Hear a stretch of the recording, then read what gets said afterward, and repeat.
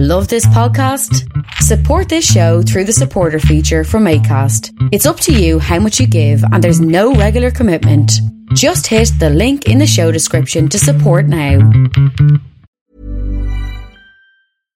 One size fits all seems like a good idea for clothes until you try them on. Same goes for healthcare. That's why United Healthcare offers flexible, budget-friendly coverage for medical, vision, dental, and more. Learn more at uh1.com.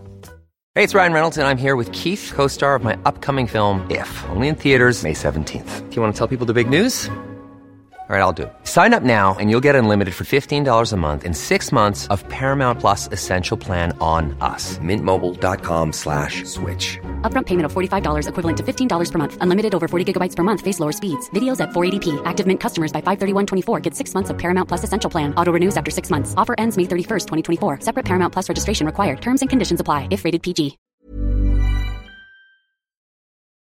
Please consider supporting Black Women United YEG for the protection and advancement of black women and girls in Alberta. You can learn more about them at bwunited.ca. They are always looking for donations and volunteers. So please, again, support Black Women United YEG for the protection and advancement of black women and girls in Alberta. Again, that website is bwunited.ca. Hey, this is Nicole calling from Hamilton, and I needed to let everyone know that I really proudly support Vish and Creative Control. I have for many years, I will for many more, as long as he keeps delivering these amazing interview podcasts. When you hear one of Vish's interviews, you think he's known this guest for years, they're good friends, but the truth is he approaches every interview, whether it's sort of up-and-coming indie artists or established icons or like famous, intimidating comedians with a really deep, genuine curiosity, as so he's never met this person, and the same really warm candor, as so he's known them forever. I think it really lends to a great chat, no matter who he's talking to, and for that reason, I think you should throw Vish, $1 a month? He's got jokes. The jokes make it worth it. Support Creative Control on Patreon. To make your flexible monthly donation to Creative Control, please visit patreon.com/Creative Control today.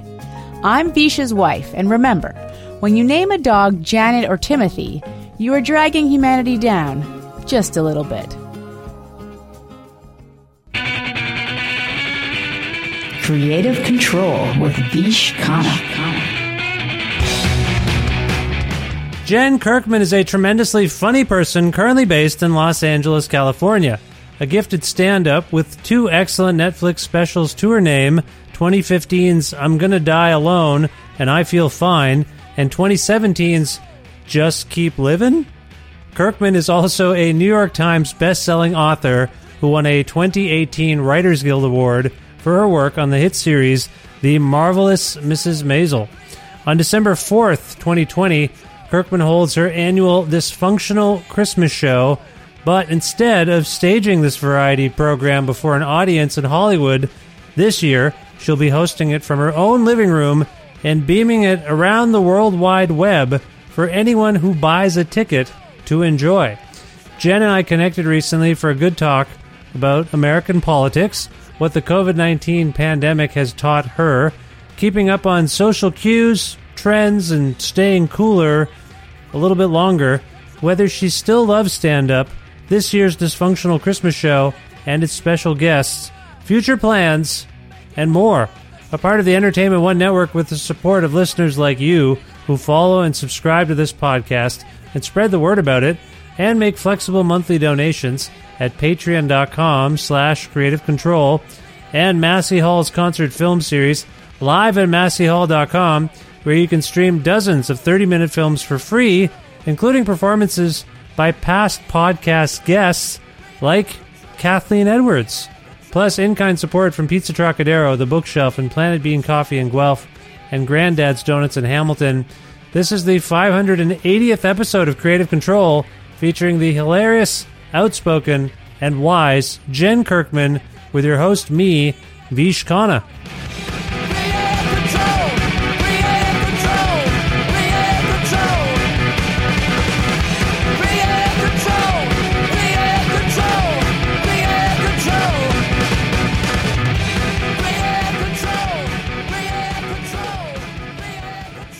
Hi, Jen. How's it going? Hi. Thanks for having me. Good. It's nice to have you. It's a thrill. It's a thrill. Sometimes people say, "Hey, Vish, who do you like? Who's one of your favorite comedians?" I say, "Oh, I like Jen Kirkman a lot." And they say, "Oh, Jen Kirkman." I was showing my wife some of your Netflix specials, both of them that are on here in Canada anyway, that are available, and she was howling. She loved it. So I'm trying to convert people to the Jen Kirkman world, if that means anything to you. It's always great. I mean,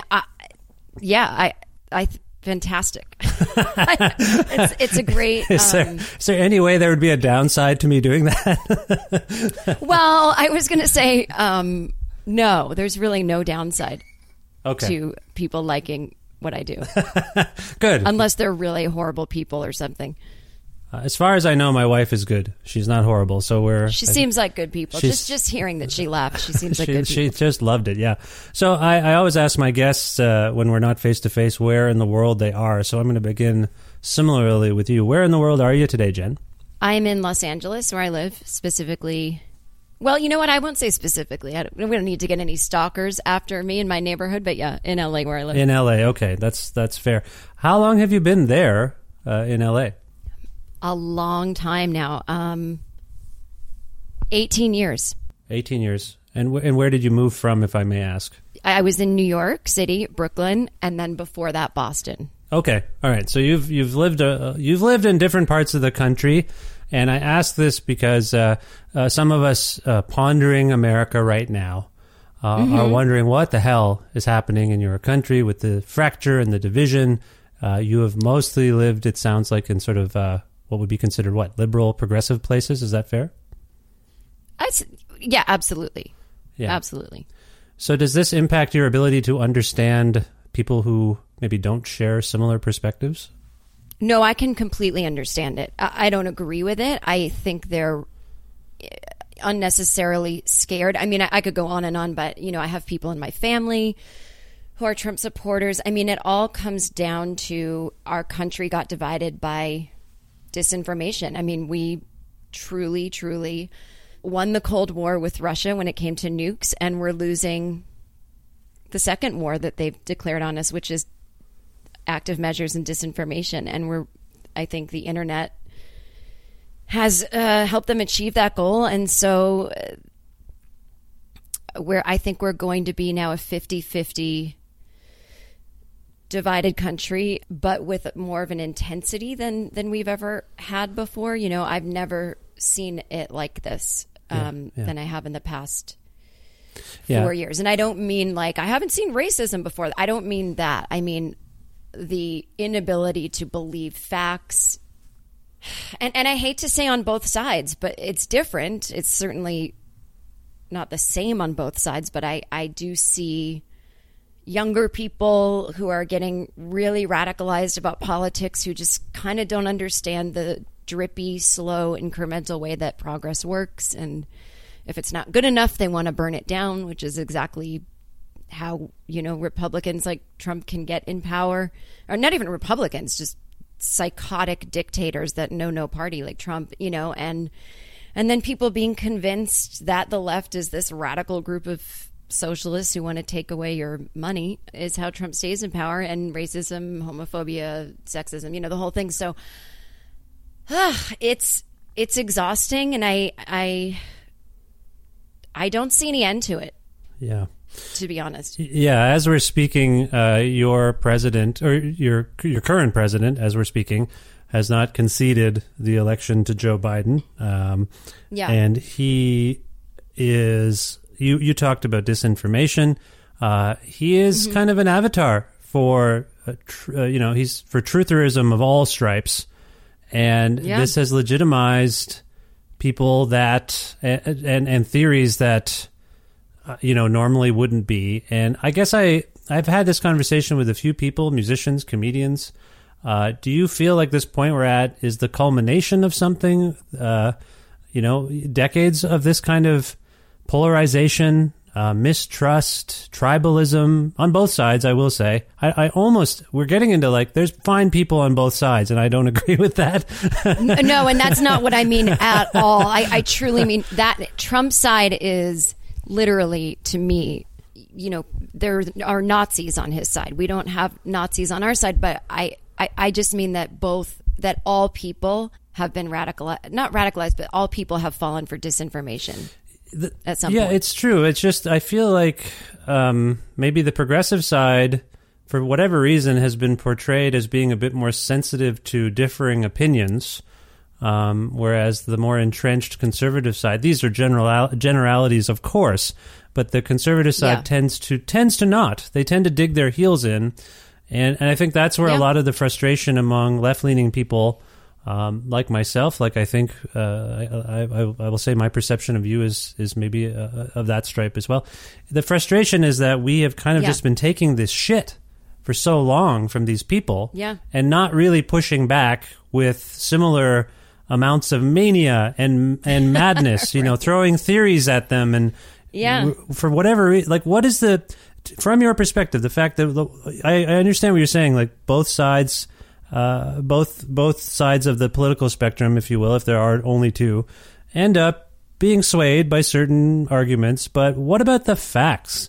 Why are facts, subject to, like, I'm at a point where facts and opinions seem to have been conflated, and I don't get it, and it's really being exemplified by your country at this moment. I think it goes on around the world. It happens here in Canada. So do you have a perspective on that? When did facts and opinions become the same thing? Because that's where we're at with your president right now, and his minions and his followers. Do you have an opinion on that? I mean, I would have to say, I don't even know if this is, and certainly not an original thought, but when Fox News, right, which is sort of an opinion-based, and now it's just a out and out, what's the opposite of it? Propaganda machine. And then it's like the correct opinion is Hitler is bad. But if you have someone on, let's say, MSNBC, which a lot of people would say is the opposite of Fox News, but I don't believe it is. I believe it's probably closer to just normal, what news used to be, They're reporting on what the president's doing, and the president is doing insane things. And so that is now called the left-leaning opinion. And it's like, no, that's just the fact. There may be a host that gives their opinion, and that's, so now every show is like personality-driven, host-driven. There's no one just reading the news. And entire generations, right, have grown up without even remembering, like, when someone just sat there and read the news. And then people in my parents' generation are, I guess, less media savvy in a weird way, and so they can fall for things. And to me, like, the underlying thing is that it did start with Fox News, and it's an underlying, it appeals to everybody's underlying anxiety, so they believe what comforts them, even if what comforts them is to get all riled up about the other. It gives them something to focus on, Yeah. Do you know Rick Wilson? Yeah, I know Rick. He was a conservative dude, and he is a conservative dude, but he's taken over. He's part of the Lincoln Project, and so he's gone from being, if I may, this is my sense of him, he went from being a race-baiting fucking asshole conservative guy completely to now saying, oh no, I have a moral center, and this guy, Trump, that's not right. That's not the Republican Party I signed up for, which to me, frankly, and I'm trying to control my temper here. As a Canadian, we're not supposed to be angry. I will say that it's laughable to me that this guy has swung around this whole Frankenstein. If you view Trump, he's, for a lot of us, he's a monster, but he's a Frankenstein. He is the epitome of it. Easily swayed by Democratic opinions. He's been a Democrat. He's been a Republican. He is just an opportunist. And a successful one. And this Wilson and the Lincoln Project people are like, no, this isn't what we signed up for. Yes, he's in a position where all of the policies we want and legislation we want, pretty much, he's doing that stuff, but we can't handle him as an avatar of morality and conservatism in its truest form. But you guys created him. You created him when you worked for Bush. You created him when you worked for the Republican Party and fostered Fox News. Sorry, I'm ranting. Well, I was going to say that, it really, he said something once that really explained what you asked me, which is that and I'm not saying it's good or bad, but I believe that this is true, that when they were doing race baiting ads, against Obama, what he said he was trying to do as a political operative, and a soulless one for doing this, but he wanted to get the people that were racist to come out of the cracks and vote. And then the expectation was they'd just go back inside. Yes. And that has happened in the past, sure. But they, like you said, they created a monster. And that was a really risky thing to do. I mean, is that all you have to run on, And, I do think that the Lincoln Project did help Biden win. But at the end of the day, it's like, yeah, we're catering to this 30%. Now they've grown to a 40%. And I just, there's no relief for me that Joe Biden won. I'm the fact that, I love him. That's nothing to do with him. It's just that even just the casual comments on Twitter, and I know people are just being silly, but they're like, I can't wait to relax. And I'm like, you guys, we can never relax again. Yeah. We got a short breather from our democracy almost ending. A short breather. We're still in the battle of our lives, We are nowhere near winning. Well, I hear you, but let me go back to what I was saying earlier about how Republicans, I was kind of trying to argue that Republicans and conservatives are really good at attacking, and Democrats tend to be more on, progressives, liberals, Democrats tend to be like, I want to hear you out. I want to hear your opinions. Yes, correct. So what does it say about the state of affairs that because Democrats have been, and I'll just say this, Democrats have been so feckless in trying to combat these attacks. The Lincoln Project, a group of Republicans had to come through to really go after Republicans. We know their game. We set it up. We created this game. Yeah. We know what they're doing. Why can't... Is it civility? I know we talked about facts, and I do think that reasonable civil people... I think it's civility. Is it civility? But is that a fact-based... Is it a fact-based thing, too? Like an intellectual, like, look, I hear what you're saying, and your passion and your opinion is what it is, but it doesn't align with the facts. And so as a person responding to your point of view, I must cite facts and figures. And you've sort of said, like, Bernie Sanders is not an effective politician because he doesn't know how to be a politician. He has facts, and those facts aren't always soothing and appealing to a broad group of people. There's truth in that, but I also am like, yeah, but as a logical person, I would rather hear the facts than be pandered to. You know what I mean?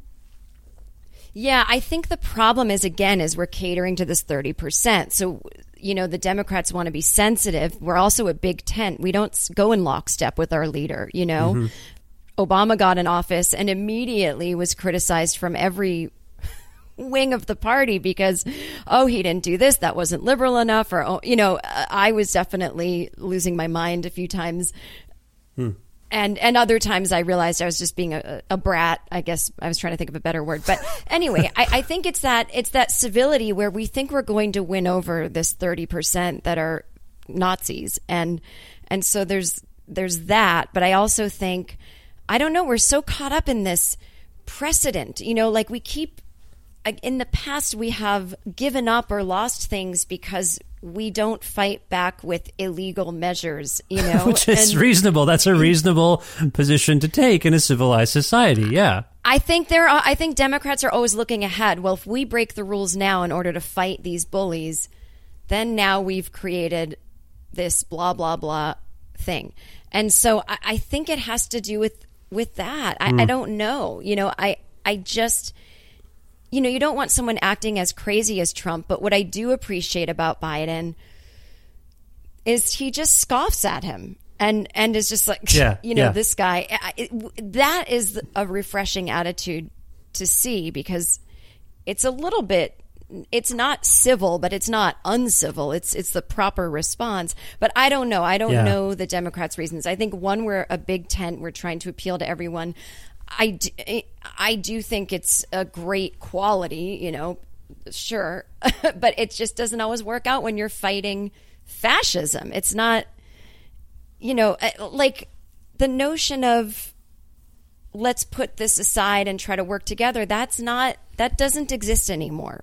If the Republican Party reinvents itself to where it's more of a center party, then I'm sure there's things we can work on. But I will tell you, it's ignorant. From my observation, there is nothing to alter that party, that group of people. I think of Newtown and the reactions, like if that wasn't enough to create true... Sorry, we're going in a whole... You're learning a lot about me. Sorry, Jen. But I'm just saying, like, you've got a guns issue. You've got a violence issue there. And I remember Newtown thinking, well, this has got to be it. This has got to change things, and it didn't. And so... And it's so sad to know from my end, I knew this isn't it. Yeah, and so that's where I'm at with it. So you talked about you're in a fractured country. I've talked with other people on this show about how close are we to a civil war, maybe? Because to your point, a lot of my friends now are saying, well, these MAGA people are going to make a big fuss for the next few weeks, but then they're going to go away. I don't think so. And you've got this guy. No, they're not going away. They're not going away, and I think, they've been legitimized. They've been platformed. Their views are kind of they're in the White House. They're basically in the White House, so that you don't go back from that. And I also think, like this, your current president is like, I'm going to run in 2024. As we're speaking, that's his claim. And so I'm like, Jesus, we're not going to get rid of him. He's going to start his campaign. He's just going to be... We couldn't even get rid of him with COVID. He didn't die. Can you believe? Yeah, I'm trying to be careful with that. Elderly man. I keep those feelings to myself. But well, I'm not saying I wish, but I'm just saying it seems almost like biblical at this point, where it's like an elderly man with comorbidities. Yeah. Didn't die when he got COVID. It's like, man, he's got some strong genes. Yes. And, he also has... Here's the thing. He may start to run, but he doesn't... He's just saying that, and they're just saying that to him. And he's not conceding because he wants... I mean, the not conceding thing is only to delegitimize the election, so that once Joe Biden is inaugurated, 40% of the country will think he stole it, and that's how they will behave for the next 4 years. They might find another leader. There probably already is one in some underground thing that we don't even know about. Well, the evil is always a few steps ahead. So it's like, I don't think Trump can actually run. I do think he has dementia, and I think it's really going to start revving up. I agree. And accelerating. I agree. Yeah. I follow a couple of do you know this Tom Joseph fellow on Twitter? He's a guy. I love following Tom Joseph. Okay. He's always right. He has been correct. He's like, yeah. He's been correct about Trump's decline. Yeah. It seems to be, pretty on point with just even the little things and that's why it makes me crazy when people keep asking the same questions. Why does he do this? Because he's a narcissist, very sick narcissist who has dementia. Those are your two answers. Goodbye. Everything else doesn't matter, Yeah. I'm with you on it. I moved. I wanted. I'll explain something briefly about myself here. My family and I moved from Ontario to Alberta. I'm calling you from Edmonton, Alberta. And this province, I've come to realize, I kind of... Have you been to Alberta? Now, I haven't been to Edmonton, but I've heard that it's like, if I'm homesick for MAGA America ever, that I could go to Edmonton. No, Edmonton is not necessarily the hub for what you're thinking of. Calgary can be. Okay. Parts of Alberta definitely can be, but Edmonton is considered more of a progressive... On some level, maybe I'm just basing it on the comedy club there that I've heard don't like performing at. There's a comedy club in I got here in January and then everything shut down. But I made this comment before. People were like, "Aren't you going to miss the shows and the restaurants in Ontario?" And I said, "Yeah, I guess I will a little bit." And then 2 months later, no one could enjoy that stuff. So I'm starting to feel a little magical, in an evil way. Maybe my being is causing us to suffer, and I'm mad at myself is all I'm getting at here. But do you know, I have the same thing where I said last December, I really need a break from everything. I'm just very run down, and I don't like taking time off because there's always a million emails waiting and a million projects to start once you get back. I said, I need the whole world to shut down for a year. Yeah. Just so I can think and get some headspace. I said that in December to a friend, and So I always think this is my fault. How's that working out? Is it working out? I take. Yeah, it's been it's been great for me, but yeah. I mean, I'm half kidding, but yeah, the solace I take is that the bat had already been eaten by the time I said that, so it's not totally my fault. It can't be our fault. My point it's here, not your fault either. Yeah. Okay, I appreciate that. Thank you, Jen. My point here is that Alberta, for decades and decades and decades, had a conservative government, which is in keeping with what you're saying about this province being conservative or a lot like MAGA. And then, somewhat recently, it went to, in Canada, we have the far left party here is called the New Democratic Party.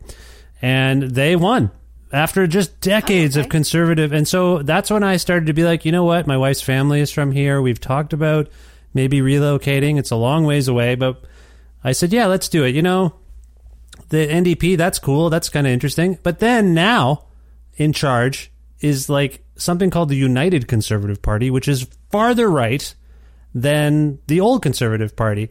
And it's just got me thinking about what's going on in your country too. This oscillation in the voting populace between I had 8 years of Obama, which was totally different. He wasn't a radical, but it was a radical shift in your paradigm to have an African American president, a cool person as your president, like a relatively young, whatever you thought about it, like he was kind of cool. Like people thought he was cool.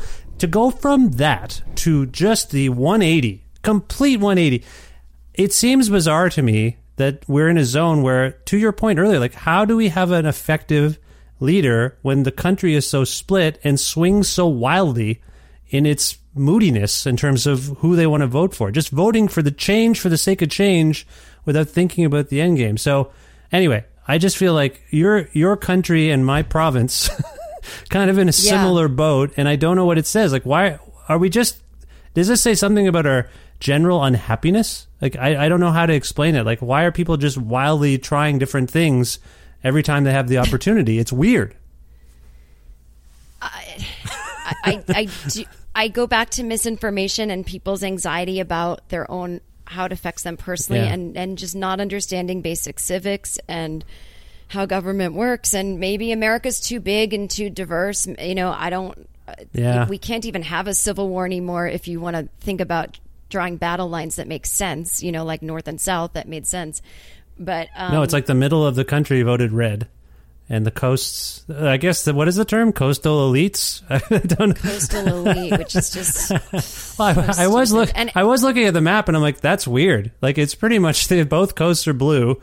Like almost, except for... It's really like a city versus country thing, you know? And but again, like I've got to say, like no one in the cities is against rural America. You know, it's kind of a one-sided hate. Do you have a do you have any theories about why, you know, you've traveled the country. Do you have any theories about why rural America seems particularly entrenched in tradition and conservatism, if you will? Do you have any opinions on that or ideas about that? Not that I mean, I've gone all over the country, and honestly, every time I do, I don't see this hatred. You know what I mean? I don't see what I see on TV. It's there. I'm not denying racism or anything like that. I'm just saying, like, I mean, like, that sounded stupid. I just don't see this, well, you're from the big city. Like, I don't see that kind of condescension between country and city. But it comes out in the voting. Yeah, that's what and again, we're not doctors. We don't know how to solve all of politics right now during our podcast conversation. But it does make me, it's made me think about I had a musician on my show. His name's Kevin Morby, and he lives in Kansas. And so we had a discussion about this, and I landed on a couple of things that I'm curious about your perspective on. Farmers are involved in a very ancient practice. So any progress in the outside world, it doesn't really impact, maybe they get a new piece of machinery, maybe there's more supply sometimes, but they're basically getting up and doing kind of the same thing, and the world is changing, and they're also working like 18 hours a day. Yeah. You know, I'm generalizing, but if you're working at the same thing, it's an ancient practice, and the world is, you're not going to be so concerned about what pronouns to use and other kind of cultural sensitivities. You've got work to do. Do you think that's part of this somehow? I honestly don't know that I agree or disagree. I suppose, but I feel like that's I I don't know. I'm from a working class family, and it's hard for me to say that because I think it sounds a little condescending, but I know what you mean. I honestly just think it has to do with, this notion that cut everyone who voted for Trump out of your life. If people know me and see me and understand me, then they might be more willing to just kind of notice on their own that there really is no threat or some. I don't know. The whole thing with that, like people are busy working, they don't care about pronouns. Maybe. I also think like maybe. Well, I didn't mean it disparagingly. I just meant that's a fact. If you're too I feel like the working class they're busy. Those of us who work every day. Yeah, we're kind of busy. It's hard to stay on top of all the stuff that's changing. That's all I'm getting at. Yeah, that's true. I mean, I do think people need things explained to them. Like, I think basically this for anyone who's scared of anything, whether it's pronouns or I don't know, is there's room for everyone. We're just making room. No one is taking anything from you. But, I feel like just everything's been turned upside down. Like the post office isn't revered anymore like it used to be. It's so, I almost long for this post World War II America, which I know I would not have much freedom in and is totally racist and homophobic. But I just mean in terms of basic things being respected, like the post office and Social Security. And, basically our government breaks itself so that it can then sell the government is broken pitch to America. And then they vote for the anti-government people. And that just keeps going that way. Government has become this dirty word. And it's not, to me, it's not. And there's also something going on here in terms of our relationship to change, like change, progress, things changing. Yeah. So I wonder if you think of yourself, are you someone who embraces change? Are you stuck in your ways? Is it like when you find out about some new thing that everyone's talking about or doing, are you like, what? I feel out of the loop here. I don't know what, I don't have time to figure out what that is. Do you see yourself in those terms at all? Like, do you like, I know this about myself. Generally, I don't like change, but I try to adapt just to stay hip and cool and relevant. Yeah, I try to keep up on everything. I'm pretty adaptable, and I don't mind change at all. And my life is like a big bowl of change, and and I don't know, it's not always comfortable, but in terms of like other things changing, I have learned so much in the past 4 years, and I look back on versions of myself and I go, God, I wasn't as woke as I thought, not even close. And so I don't mind change, but I don't have, I've done a lot of work on anxiety and ego and all that stuff like my entire life. So there's part of change that it's actually true. Like I know I just said there's room for everyone and we'll be okay, but there's actually part of change as well where it is time to step aside a little bit. And that sometimes there isn't as much room for you, and that doesn't bother me. Like I'm happy to make room for others, and like it's kind of like we're all gonna die, you know what I mean? It's the same thing. It's like it's kind of funny now that like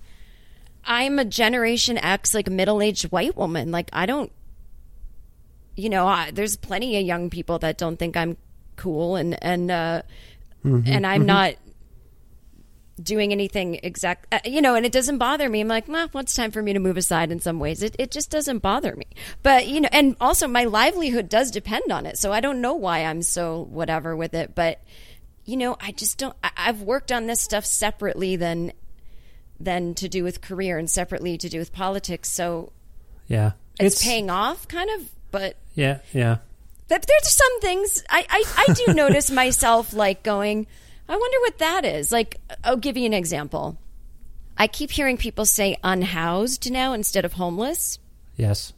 I have no problem with that. I just don't know where it came from, when it started, has this been going on for years? Do I not know? And then, of course, a thought goes through my head like, well, what's wrong with saying homeless?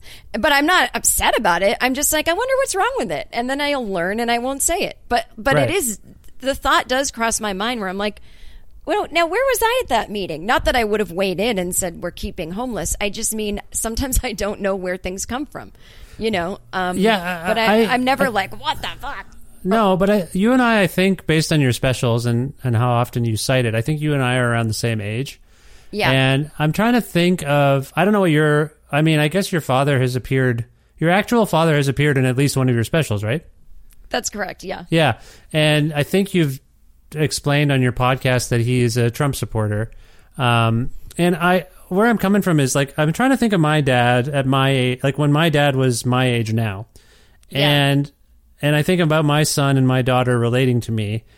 And I don't ever remember my dad being engaged with pop culture, with anything like that. Whereas most of people, maybe your age and mine, seem to have a longer shelf life of being engaged with what's going on in culture, not just the news. Like my dad, like most dads, would watch the news, the evening news, and that's about all. But we never talked about music. Like my kid is like, Papa, like, can we play Minecraft? Can we play Among Us? And I say, sure, I can try and do that.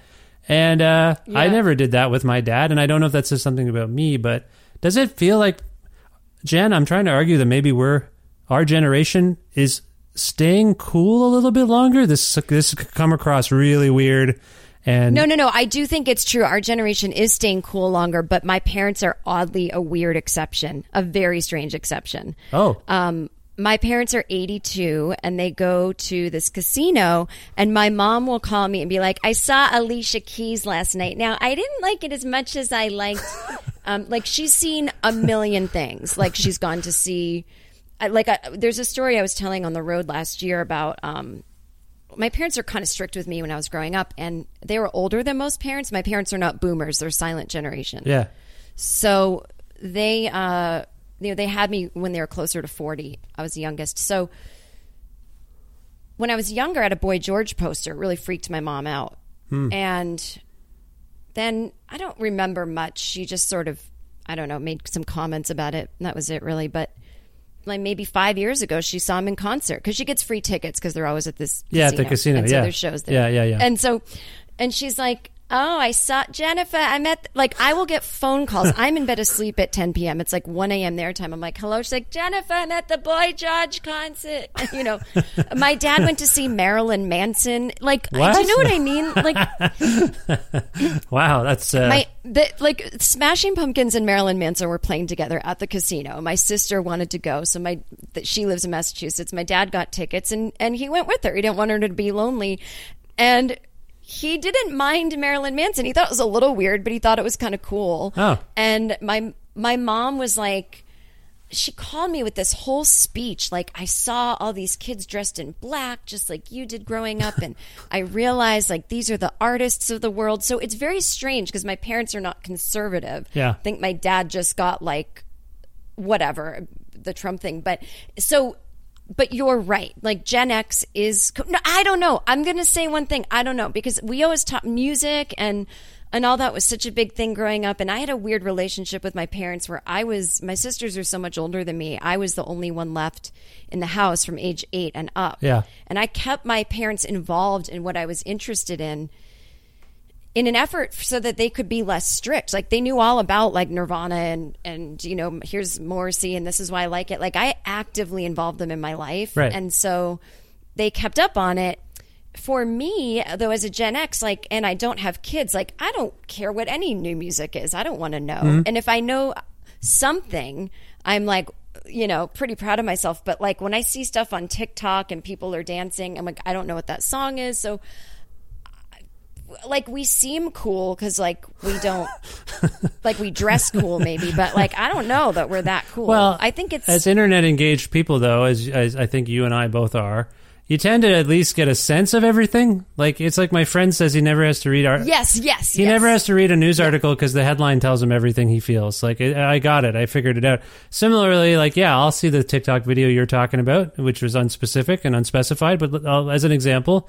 And I'll hear a bit of that song, and then a few days later, I'll be scrolling through something, and there's that song again, and then someone might explain a bit more about it, and at the end of the week... Yeah, like, eventually you figure it out. And that's kind of just... It's an internet thing, I think, probably. Like, I've been trying to figure it out. Like, Anyway, I just wonder. I think because you and I are the same age, we relate to the world roughly. I think we probably relate to the world in a similar way. And you mentioned, well, I think we're unwilling to be closed off. Yes. Like we're not gonna we're gonna stay more woke. You know, my parents are a bizarre exception in funny music anecdote, but like we're definitely.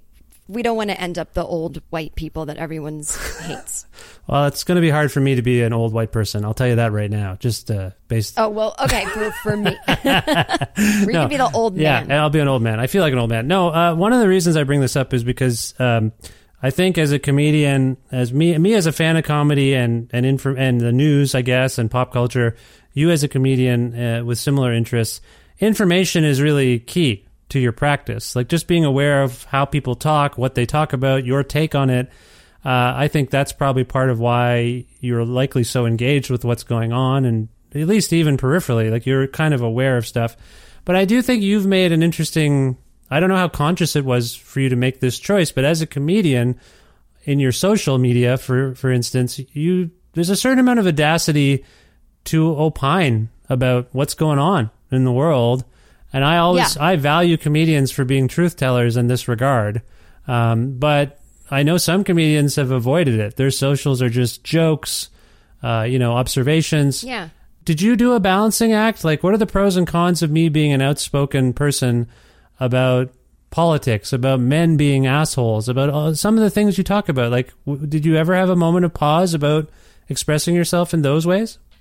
No, because I'm not that famous. And like, honestly, it's really just like you'll find your people, and I have my people, and I don't really care. You know, maybe I'm crazy, maybe I'm self-destructive. I just don't care, and I don't have political comedy in my act, so I just like I don't think of myself as a comedian. You know, like I didn't mean to stay in it so long, and I just think of myself as Jen.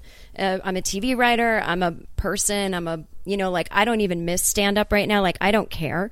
So I just opine because that's what I would do if no one knew me and I was just talking. You know, it's like, it's just where I just am shouting into the wind, you know. It's just become a weird habit. I think I used to try to do more jokes on Twitter, but that was in a different world, you know. Yeah. And so I'm just not sitting around like thinking of funny things to say at the moment.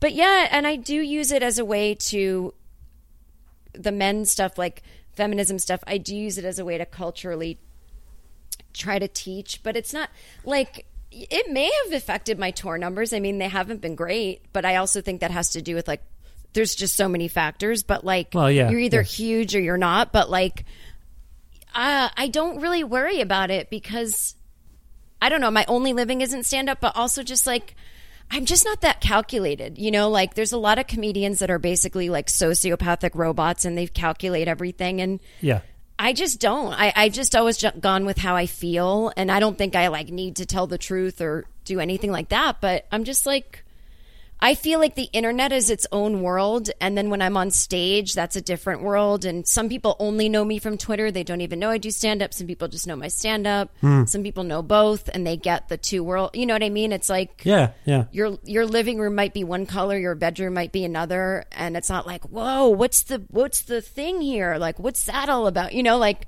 I'm just a human. And to me, my Twitter is just where I go to me, Twitter is like a political tool, almost, you know, interesting, or like a connecting with people. Like, you know, it's kind of helped during the pandemic to just feel out where everyone's at, you know, but it used to be something totally different for me, totally different, like 10 years ago. Yeah, it's changed. It has changed for sure. It's interesting to me that so in the realm of stand-up, let's say you have a top 3 vocational descriptions of Jen Kirkman.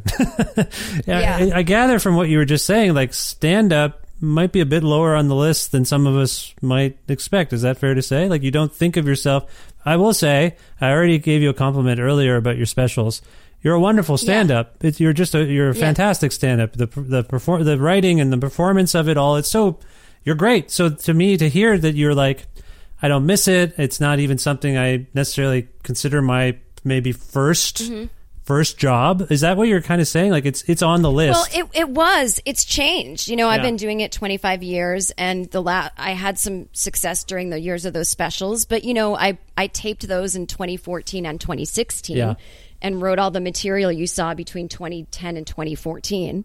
So I haven't, and I was on the road a lot the last couple of years, but it's like, unless you're huge, like literally selling out 1,000-seat theaters, it's a lot of work. And I didn't know that 25 years in with 2 Netflix specials, I still wouldn't be huge. And I don't care about fame. I just want my life to be relatively easy. And it's just a lot of work to do 30 weeks a year to make what I could just make writing for TV, or even more writing for TV. And so I don't really think about it or plan my career. I just do what comes. And I've didn't ever plan to be a touring comedian. I didn't even really know that was a thing. I just sort of kept stepping into things. And yes, I mean, comedy was always my first thing, but now it's like comedy is changing, and I tell stories and I do my podcast. So it's like, if I tour again, I'm not going back to clubs. I've just had a radical shift since the pandemic and all that stuff. And it's like, I don't necessarily want to be part of the comedy world. It's just full of jocks now and conspiracy theorists. And I don't think it's that cool anymore. And last year before the pandemic, I found I found that I didn't have a lot to say because, my first special is I'm divorced, I don't want kids, blah, blah. That was 10 years of developing a self. And then everyone got to see it. And then the next special was what had been going on. You know what I mean? Yeah, I do. While I'm performing, I'm going to die alone. I'm living what ended up being Just Keep Living. Then after that, you get successful. You're working all the time. Your life just becomes work. There's zero to talk about. So I'm going to need, more life experience.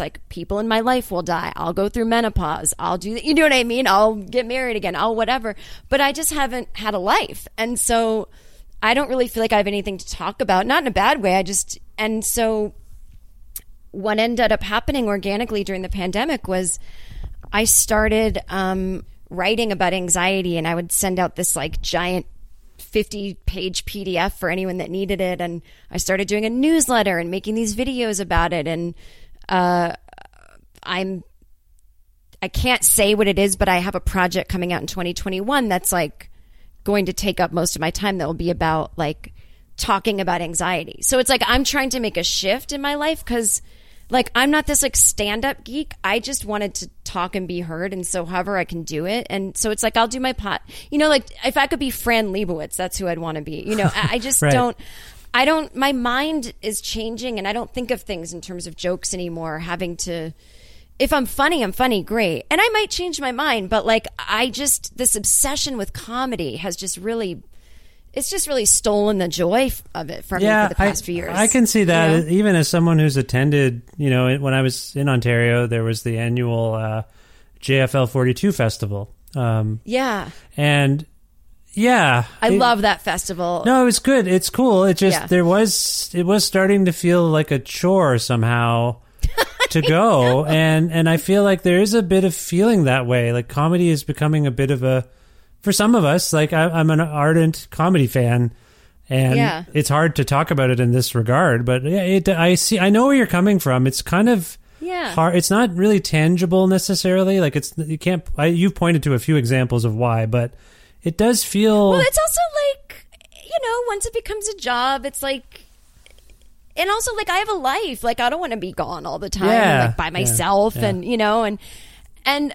For me too, I've got to diversify, it's scary to get older and think the only thing I can do is stand up. But I started in the late 90s before there was internet. And so what I thought stand up has changed. And so I'm not what things are different, but I'm oh, I thought stand up was this thing oh, everything's different now. I don't even know how to explain it. No, but it's good. Some of us fall into traps where we just keep doing the same thing over and over again because it's what we've always done. And you seem to be breaking, just because you made specials, just because people know you as a stand-up, doesn't mean that's who you are forever. And I think Twitter maybe and the pandemic, it's done the same for me. I feel oh, wait a minute, the way we were taught to live and go to work and commute, wait a minute, those of us who have been, I can kind of do this from home. I don't really need to bring this laptop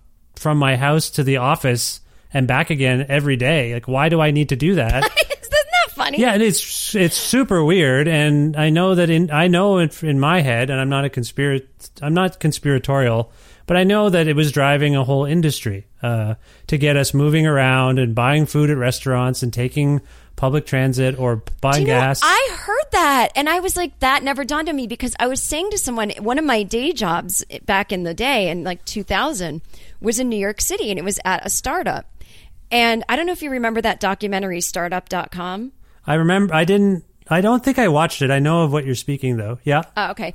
I'm only referencing it because I was just going to say my life I worked at a bunch of startups in New York. And so it very much is like that movie. They just kept going under and closing and whatever. But the one thing that every startup said was, and I worked, same thing, like people were starting to get laptops and I was like, trading in my word processor for a laptop. And the one thing everybody said was, people are going to start being able to work from home because of these laptops. And I was like, wow, that's so exciting. And that's so cool. And it never happened. And I remember thinking, wait, why are we still going? I get sometimes you need that sense of community. Certainly in writing, you got to be in the writer's room. Yeah. But does it have to be every day? Could it be once a week? There's a big meeting and you work in the office to whatever.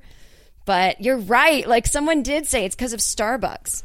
It's madness. It is madness to me that I used to have to get up at 6 a.m. when I had a certain job in Toronto. I lived outside of Toronto. I lived about an hour away by car, but I would take the train, and it was madness. I was taking the laptop, unplugging it, and putting it in a bag, and then taking an hour and a half commute on the train. So 3 hours a day, I was just commuting for no reason with the same computer I used in both places on the internet, and I could have done it all from the comfort of my home and been more productive, frankly. I wouldn't have been exhausted.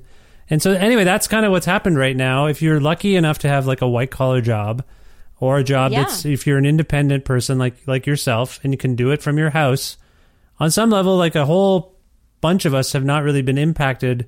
We're lucky, I would say. We're not frontline workers. We're not essential workers on some level.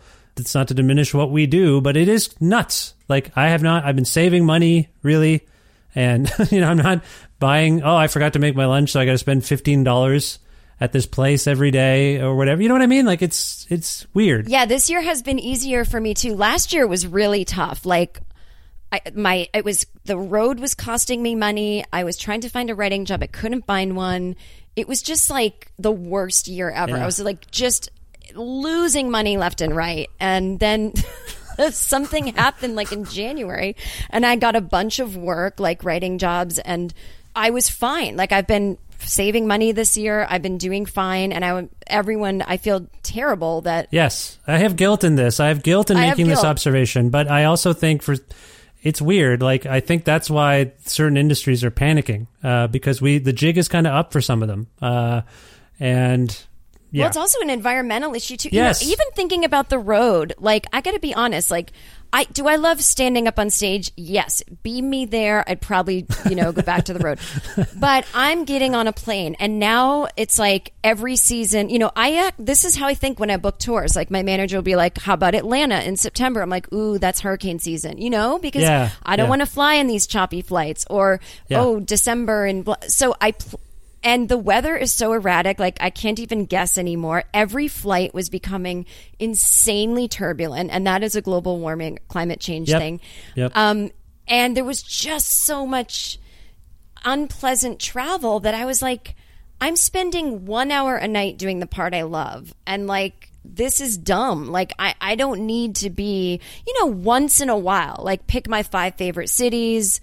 Sometimes that changes and hit them up every year. I think I would still love to do, but the constant traveling, I just felt like it's not the same because you have to commute when you're a road comic, but even just living in LA, so that point made no sense, but that was just me complaining. But like living in LA and seeing the mountains so clearly when we all stayed home for a month. Yeah, I saw those photos. And now everyone's Yeah, now everyone's back out, and it's just back to normal. Like, we learned nothing, and I'm so angry about it. I am too. But there are silver linings on some level, and you have an upcoming event that is sort of sort of taking advantage of this situation in a sense. I don't mean it in a nefarious way, but you are. I would say you sound, when you talk about your upcoming thing on it's on December 4th, isn't it? It's a Christmas thing, right? Yeah, it's a Christmas show. Oh yeah. When you talk about it, you have a little lilt in your voice, the joyful lilt, like the whole world could actually attend this event for the first time ever. Can you tell us more about this event and what it is and how it's going to work this year?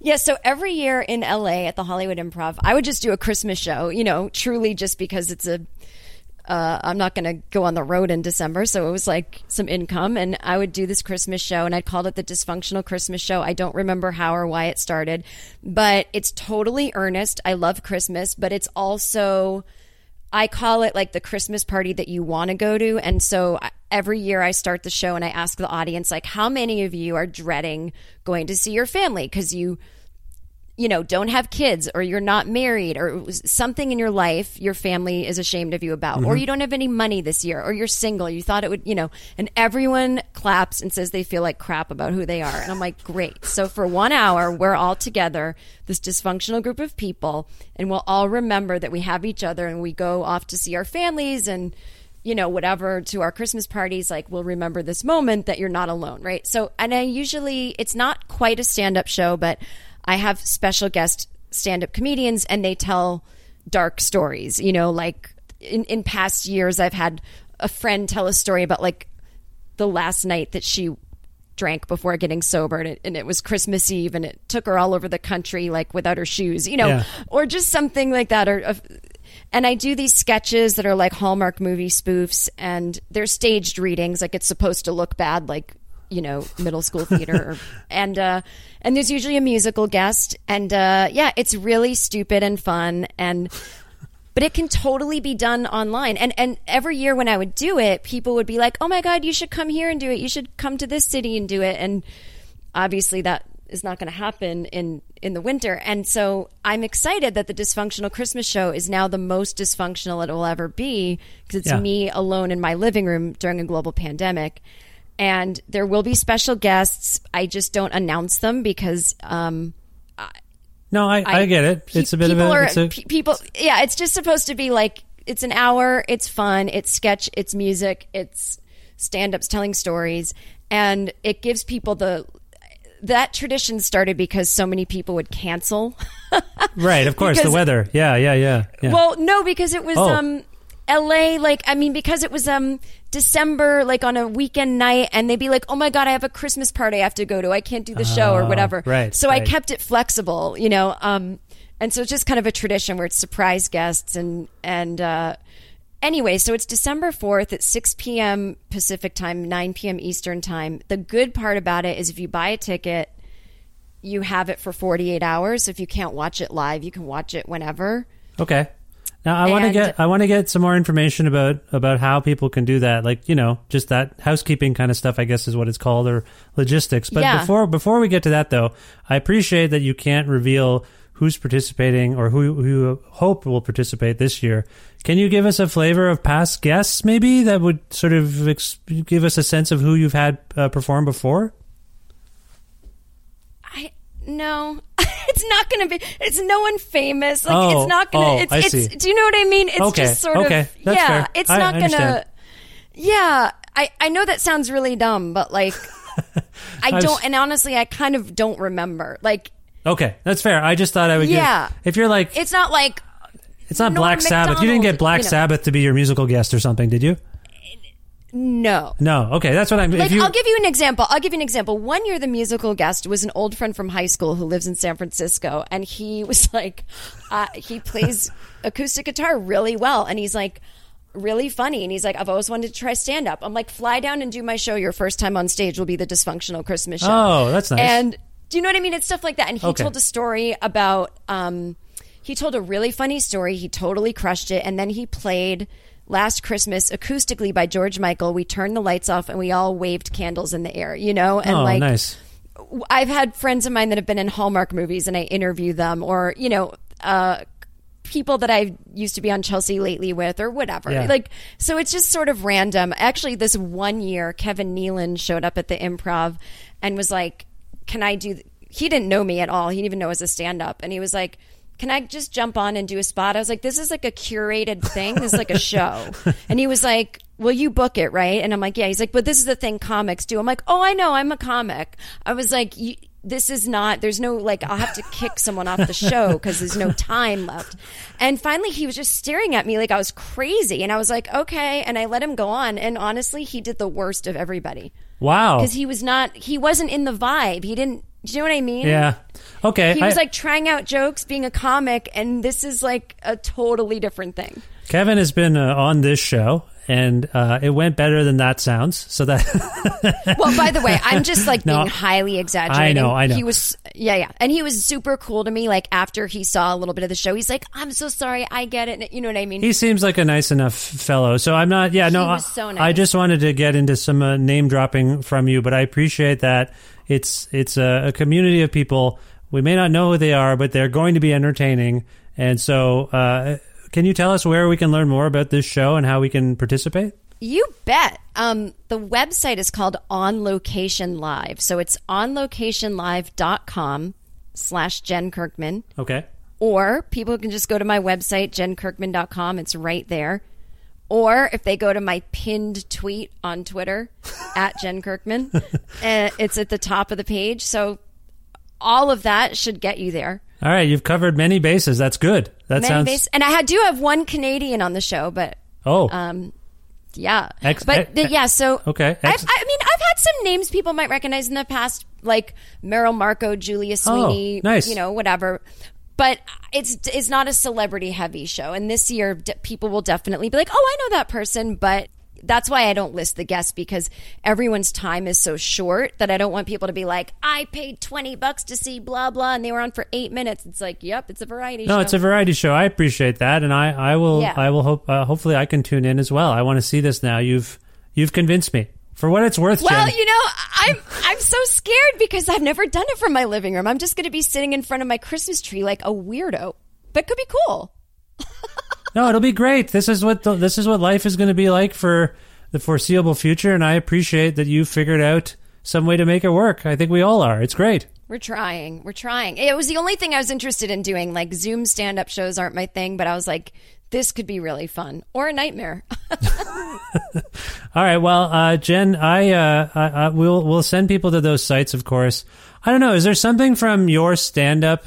I usually, when I have a musician on or a comedian, we can throw to something, like a bit from an album or a song. Yeah. Is there something you'd want me to go out on, or we could go out on right now? Anything that comes to mind? I mean, I'm not a fan of my own stand-up, but recently...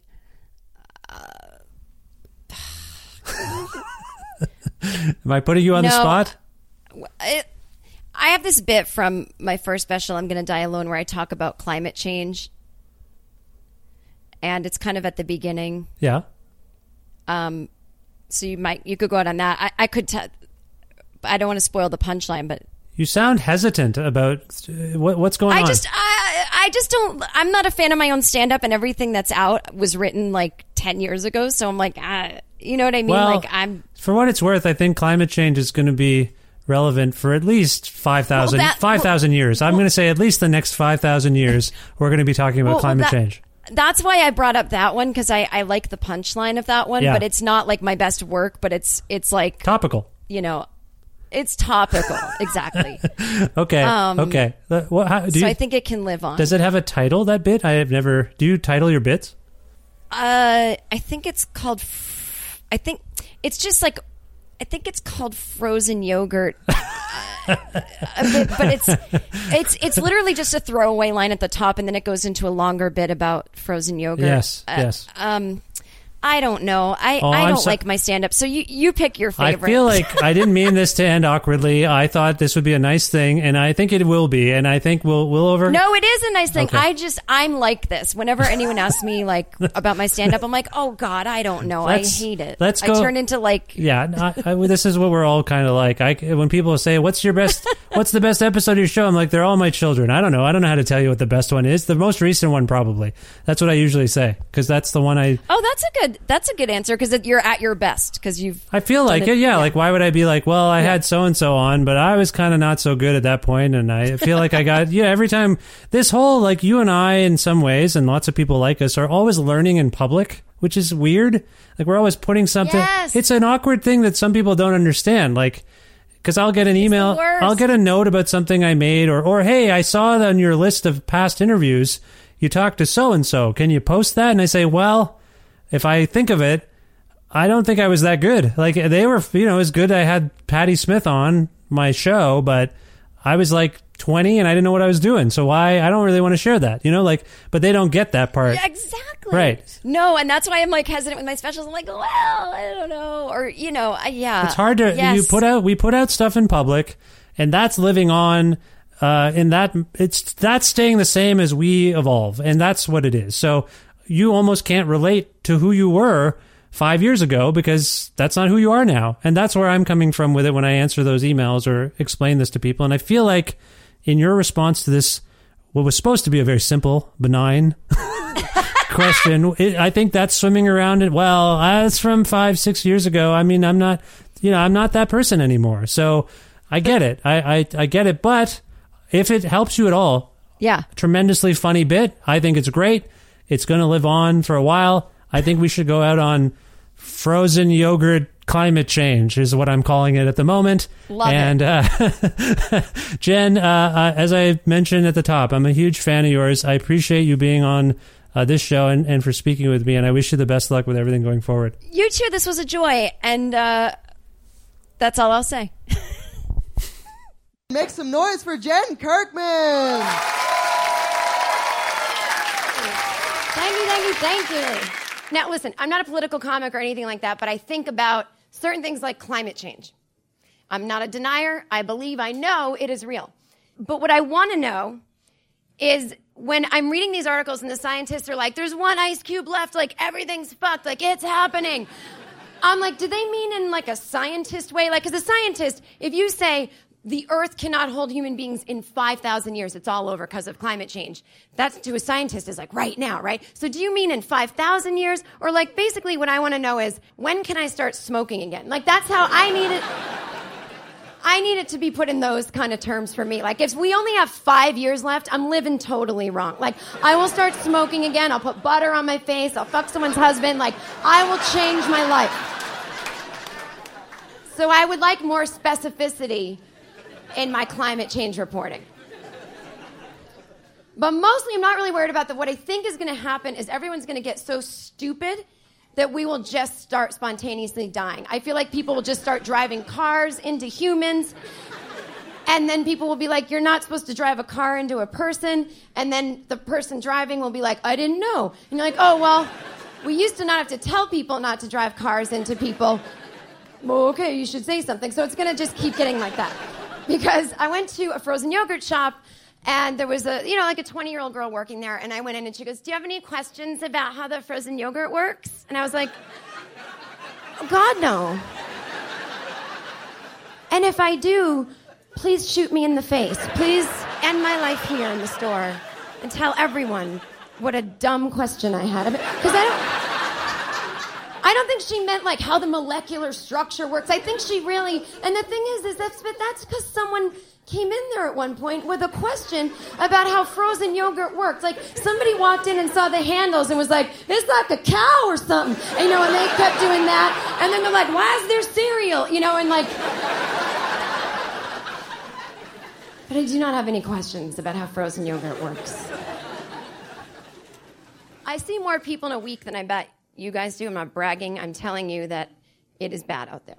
Everyone is stupid. Not you, not me. You are smart. You had to get in the door. You're facing the right way. You're not tipping over like, what's gravity? You know what I mean? Like, I'm talking into this thing. I'm not like, this is the devil's work, you know?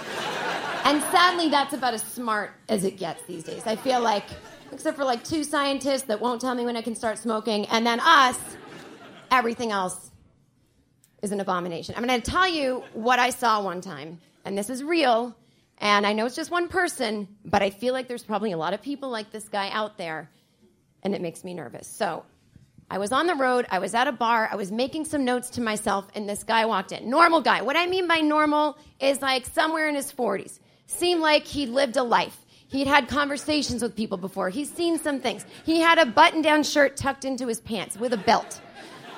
iPhone clipped on the belt. Not a great fashion look, but maybe he's important. Maybe he's got to get that phone. One ring, Dave. What do you need? Never going to let you down. I got it. I got this. Right? So, speaks English. Not that that is abnormal to not. I'm just saying he has full control of the language.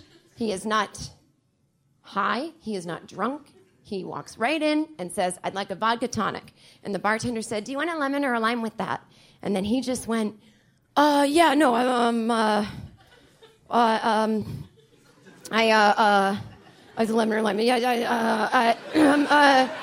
Yeah, and she goes, I'm sorry, do you want a lemon or a lime?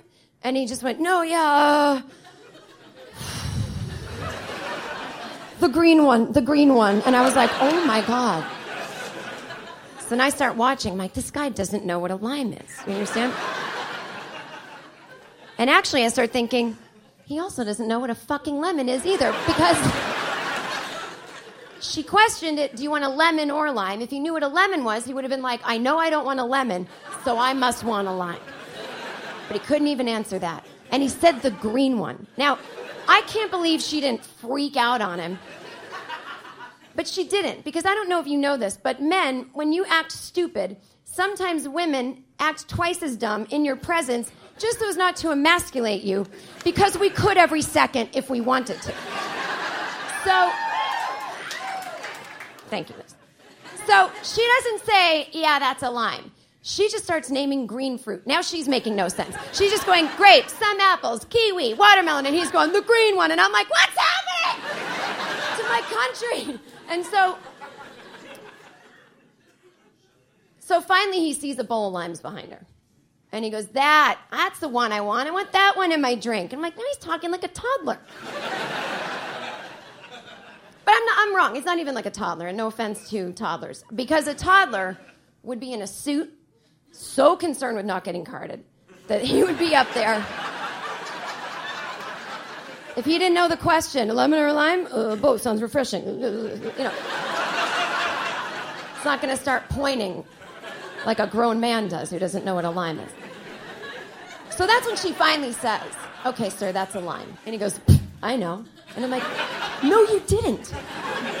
And it made me angry, because now, see, when I see stuff like that, I can't just leave it alone. My mind starts going a million places. I'm like, this earth is overpopulated by billions of people, and there's too many people on the planet, and people blame the 2 cutest groups, right? They blame babies, too many people having babies, and they blame old people living too long. I don't care. I like babies, and I like old people, keep them. It's us, white people, 20 to 60, doing nothing. I'm yelling, you paid to watch it. This is stupid. I have a dumb job, I have a dumb life, so do you. Taking up space.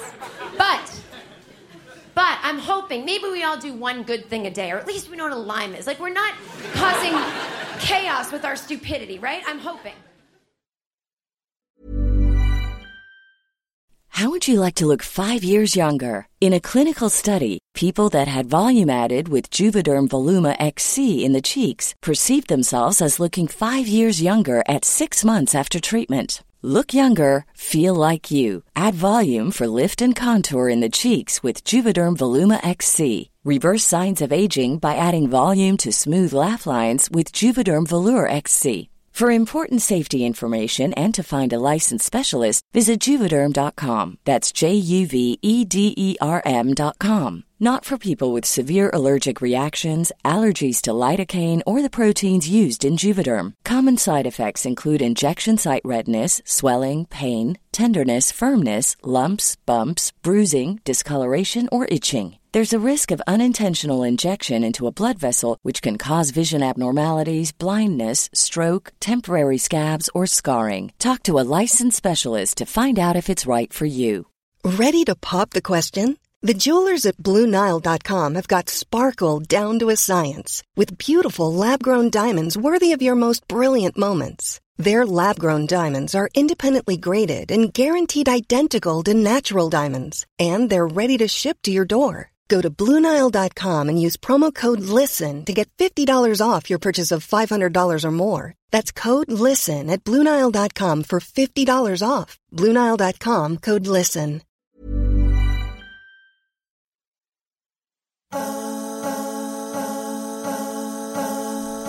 All my thanks again to Jen Kirkman for being on this, the 580th episode of Creative Control, which is part of the Entertainment One podcast network and is available wherever you get your podcasts, Apple, Google, Spotify, what have you. It's on all of those things and other things that I don't even know about. I got an email the other day that said my podcast was doing well in sort of strange places. Hang on, let me see if I can find this. It was like from something called Pod Status, and I had never heard of Pod Status. Oh yeah, here it is.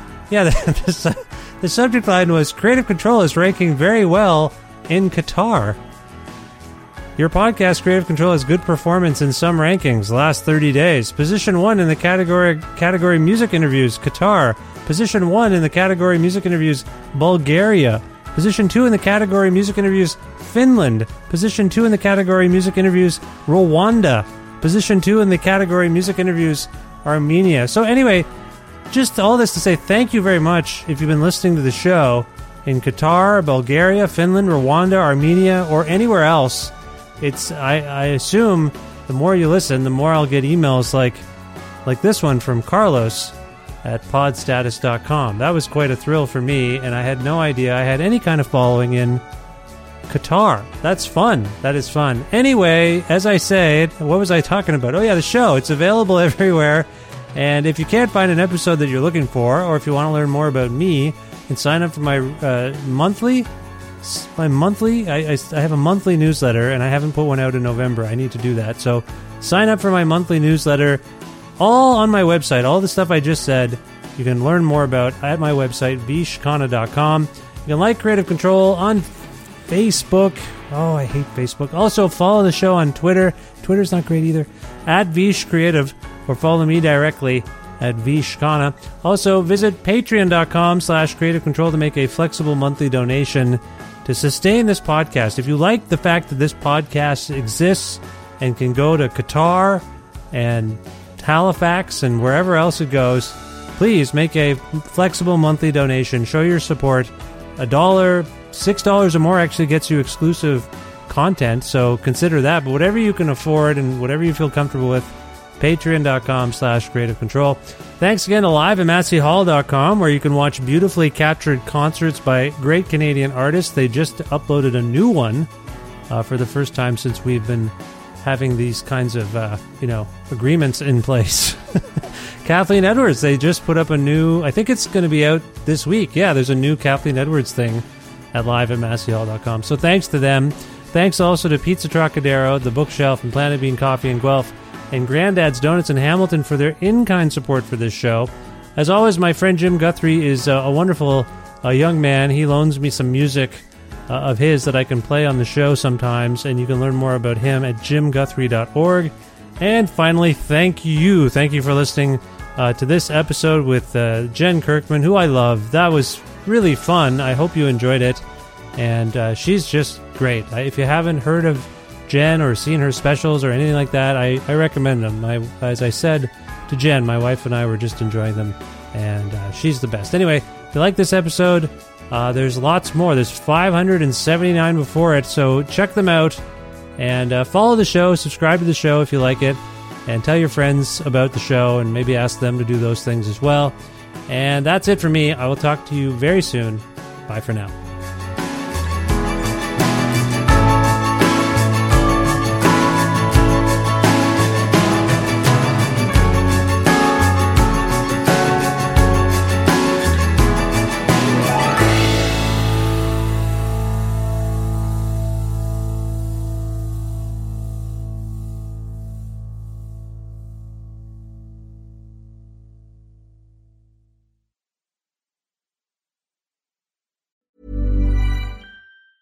Planning for your next trip? Elevate your travel style with Quince. Quince has all the jet-setting essentials you'll want for your next getaway, like European linen, premium luggage options, buttery soft Italian leather bags, and so much more. And is all priced at 50 to 80% less than similar brands. Plus, Quince only works with factories that use safe and ethical manufacturing practices. Pack your bags with high-quality essentials you'll be wearing for vacations to come with Quince. Go to quince.com/pack for free shipping and 365-day returns. Imagine the softest sheets you've ever felt. Now imagine them getting even softer over time. That's what you'll feel with Boll & Branch's organic cotton sheets. In a recent customer survey, 96% replied that Boll & Branch sheets get softer with every wash. Start getting your best night's sleep in these sheets that get softer and softer for years to come. Try their sheets with a 30-night guarantee. Plus, get 15% off your first order at bollandbranch.com. Code BUTTERY. Exclusions apply. See site for details.